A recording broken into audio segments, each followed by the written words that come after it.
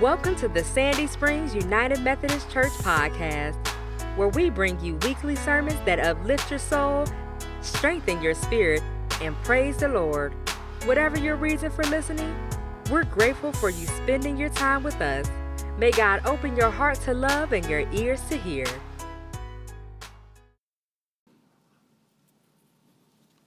A reading from Isaiah chapter 60. Listen for the word of God. Our ears are open. Arise, shine, for your light has come, and the glory of the Lord has risen upon you. For darkness shall cover the earth, and thick darkness the people. But the Lord will arise upon you, and his glory will appear over you. Nations shall come to your light, and kings to the brightness of your dawn. Lift up your eyes and look around.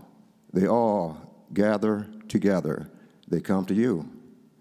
Your son shall come from far away, and your daughter shall be carried on their nurses' arms. Then you shall see and be radiant.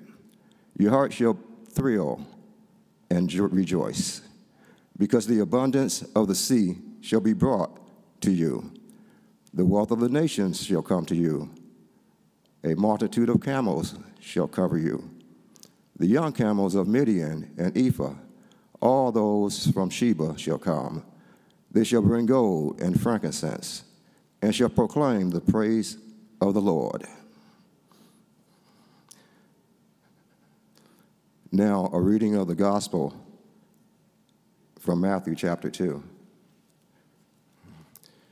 In the time of King Herod, after Jesus was born in Bethlehem of Judea, wise men from the east came to Jerusalem, asking, "Where is the child who has been born King of the Jews? For we observed his star at rising, and have come to pay homage." When King Herod heard this, he was frightened, and all Jerusalem with him, and calling together all the chief priests and scribes of the people, he inquired of them where the Messiah was to be born. They told him, "In Bethlehem of Judea. For so it has been written by the prophet, and you, Bethlehem, in the land of Judah, are by no means least among the rulers of Judah. For from you shall come a ruler who is to shepherd my people." Then Herod secretly called for the wise men and learned from them the exact time when the star had appeared. Then he sent them to Bethlehem, saying, "Go and search diligently for the child, and when you have found him, bring me word, so that I may go also and pay him homage." When they had heard the king, they set out, and there, ahead of them, went the star that they had seen at its rising, until it stopped over the place where the child was. When they saw that star had stopped, they were overwhelmed with joy. On entering the house, they saw the child with Mary, his mother, and they knelt down and paid him homage. Then, opening their treasure chests, they offered him gifts of gold, frankincense, and myrrh, and having been warned in a dream not to return to Herod, they left for their own country by another road. This is the word of God for us, the people of God. You may be seated. Let us pray. May the words of my mouth and the meditation of all of our hearts be acceptable in your sight, O God, for you are our rock and our Redeemer. Amen. Well, friends, it's not only a new year, but it is a brand new decade. It's 2020, which is hard to believe. And like happens every new year, but especially now in this new decade, it's a time for reflection. Last year brought, what joys have the last 10 years brought? What have we learned? What are challenges we've faced? What intentions, in light of all of this learning and reflection that we've done, are we setting for the next year or the next 10 years?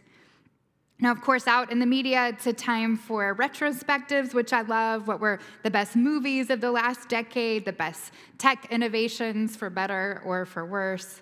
What did the economic landscape look like? What do we have to look forward to in all of these areas in the next decade? And of course, it's the time for New Year's resolutions. From that Peloton wife who is nervously encouraging us to join her on that bike, maybe against her will. But it preys on our desire to get healthier and to exercise more in the new year. Some folks are vowing to reduce their consumption of single-use plastics. Other folks vow to read more books, to spend less time on social media. Of course, the perennial New Year's resolution to eat a healthier diet. My resolution this year is to be a lot better at meal planning and cooking. I'm terrible at this. Now, I want to be good at it. I read a lot about it. Like at night after the kids go to bed, I'll read blogs and search, what are the best easy vegetarian dinners for a family of 4. I make a plan in my head, but then inevitably, we end up eating the same basic 3 meals every week with a smattering of frozen pizza and takeout thrown in for a good measure. We eat a lot more frozen pizza than the average family should. Neither Kyle nor I like or love to cook, which maybe we should have figured out before we got married. But we have lots of other complimentary gifts that we bring to the table, but that one turns out is not one of them. But in 2020, I'm vowing to do better. I actually did something about it. I downloaded an online meal plan for $12, 4 weeks of vegetarian meals. It gives you the grocery list for every week, tells you what to cook. And the good thing about it is it requires zero thinking on my part. I just do what it tells me, which is what I need because I just don't have any more room to think about anything else. And I'm happy to say that 2 nights in, we've done it. We've made it work. So I'm cautiously optimistic that this will be the year that I'll finally figure that all out. But the truth is, all of us know that most resolutions fail. I read this week, I don't know how they measure this, but someone says that 8% of New Year's resolutions actually stick. 8%. I have a feeling that my satisfaction about 2 new dinners cooked will probably quickly turn to more and more frozen pizza as February and March get here, but we'll see. Now, I imagine there are all kinds of reasons that New Year's resolutions fail, and I'm not a psychologist. But I do think that one of them is that the start of the new year is a fairly arbitrary distinction, because we all know this, right? If we want to make changes, it's got to be because we make the decision that we are finally ready to make a change, to do something differently, not some arbitrary change of the calendar and an advertising community telling us that this is the time to finally make a difference. In the Christian year, the new year begins not on January 1, but it actually begins in the season of Advent, those 4 weeks leading up to Christmas that we've just journeyed through together. So in the church, we begin the new year in a season of preparation, of waiting, of expectation, with intention, examining where we've been, where we anticipate God calling us to go, and waiting for that new thing that God will certainly do in our lives. Then we celebrated Christmas together. It was magnificent to have my first Christmas Eve service here with all of you. We celebrated the birth of our Savior that exceeded anything we could have prepared for, when God's very self is born into the world as a baby, ushering in peace and hope and joy and light. God truly for us and with us always.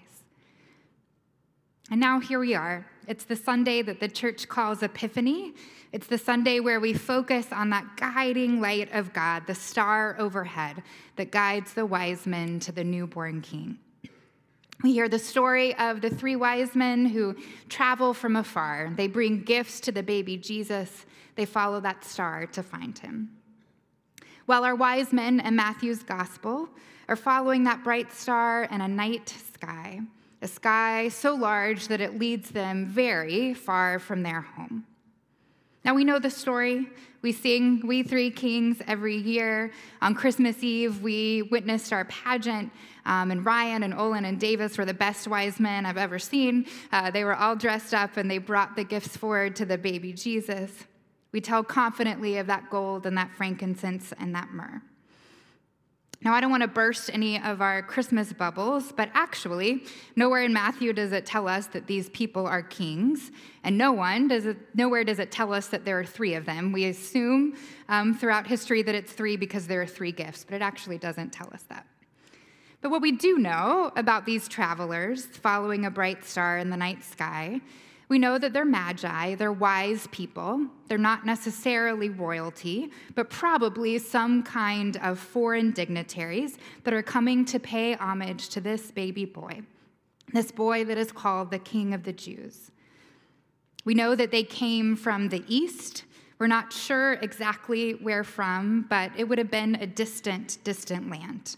The east is where the sun rises, so a journey that is coming from a place of light, following a light to get there. So wherever they're from, and however many of them that there might have been, one of the things that's really significant about them is that they're not Jews, they are Gentiles. So far in the Christmas story, we had the adoration of the shepherds. They are Jews from Bethlehem, listening to that glorious news of the angels responding by walking the short mile it took in a nearby stable. They're worshiping their own Messiah, their own king. They had been waiting for the King of the Jews to be born. But these magi don't have that same tradition of waiting for a Messiah. They don't have an ancient scripture that they read foretelling the reign of a wonderful counselor, a mighty king, an everlasting father, a prince of peace.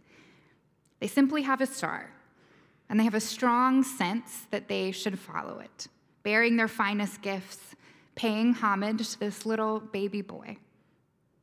We have before us the significant news that with Jesus, Gentiles, along with Jews, come to worship him at his birth. For to you is born in the city of David a Messiah who is for all the people. That's what the angel says on Christmas, for all the people. So this birth now we know impacts not just Bethlehem, not just Jerusalem, but the whole world. Jesus' ministry encompasses a whole lot of sky. His reign of peace and justice, of love and light, of healing and new life, it's far more vast than the eye could see right there in Bethlehem.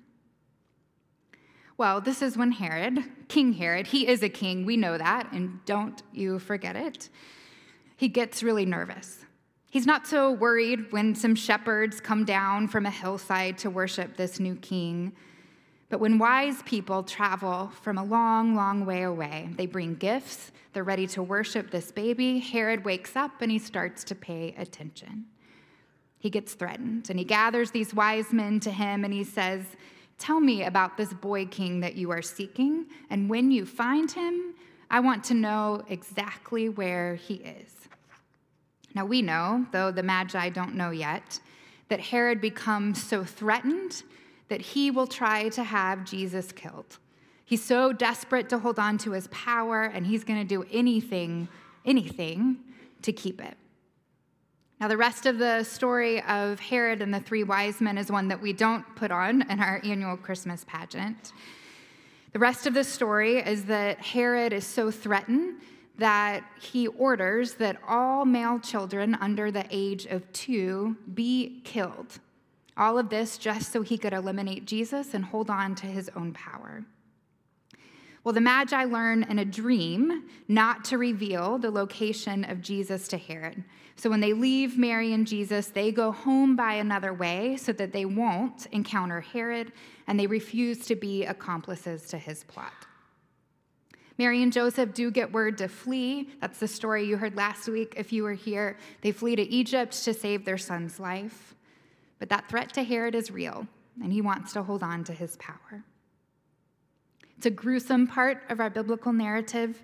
It reveals just how threatening Jesus is to the established power, to norms about who might be in and who might be out, who is acceptable and touchable and welcome in God's kingdom. Because God's kingdom does not follow the rules of Herod's kingdom.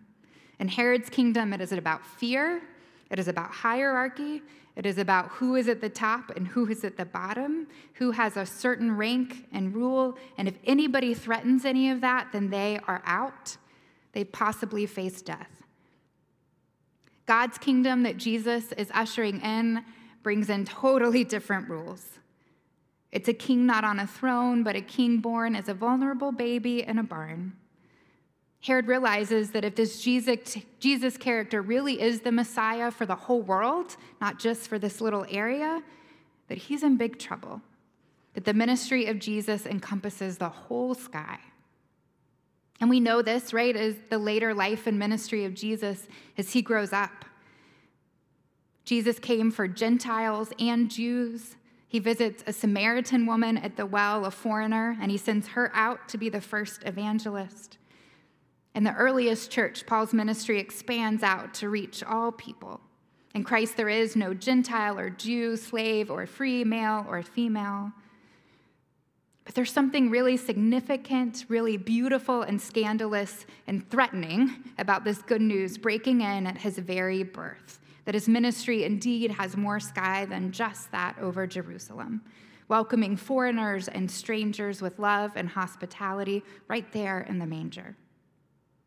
And of course, since the time of his birth, Christianity has indeed expanded across the globe amidst so many diverse expressions of following Jesus from Christians all over the world.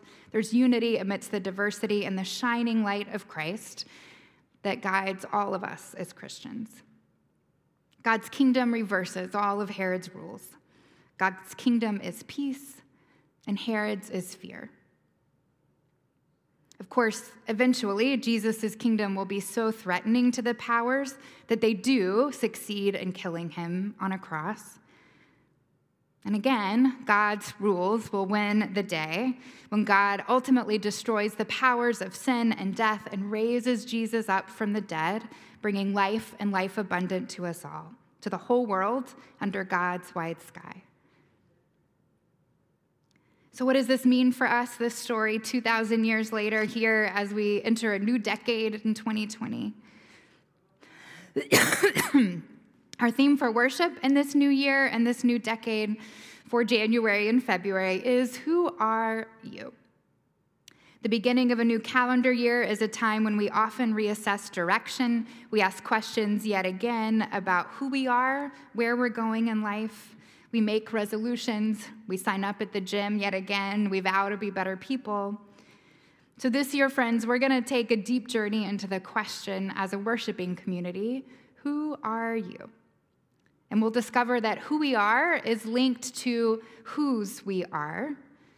So what amazing things could happen if we live into our best, most passionate, loving self, if we follow God with one another in this new year.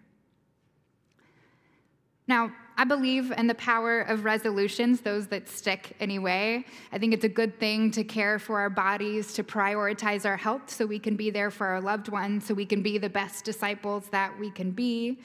I think it's good that we examine our habits of caring for the world and try to do better in the ways that we care for God's creation. It's always a good thing to commit to read more.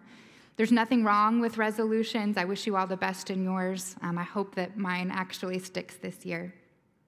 But in the midst of all of that, my hope for me and for all of us is that before we make maybe an arbitrary distinction about our personal habits, that we together as Christians, as followers of this newborn King, as those of us who worship the God of the bright star that's overhead, the God of peace who abolishes once and for all the powers of sin and death, that our number one resolution is to worship God through Jesus Christ and to do that together as a community. We don't know a lot about those wise men, but what we do know is that when they encountered Jesus for the first time, they fell to their knees and they worshiped him. This was their first response. We know that the light of God was so strong that even when they weren't sure exactly what they were following, why they were following it, when it required risk, it required a long journey, it eventually required betraying a powerful king's orders. But they did it. They followed that star anyway. There's a lot of uncertainty and anxiety in our personal lives, in our denomination, in our world as violence escalates with Iran and in Iraq, bushfires rage in Australia.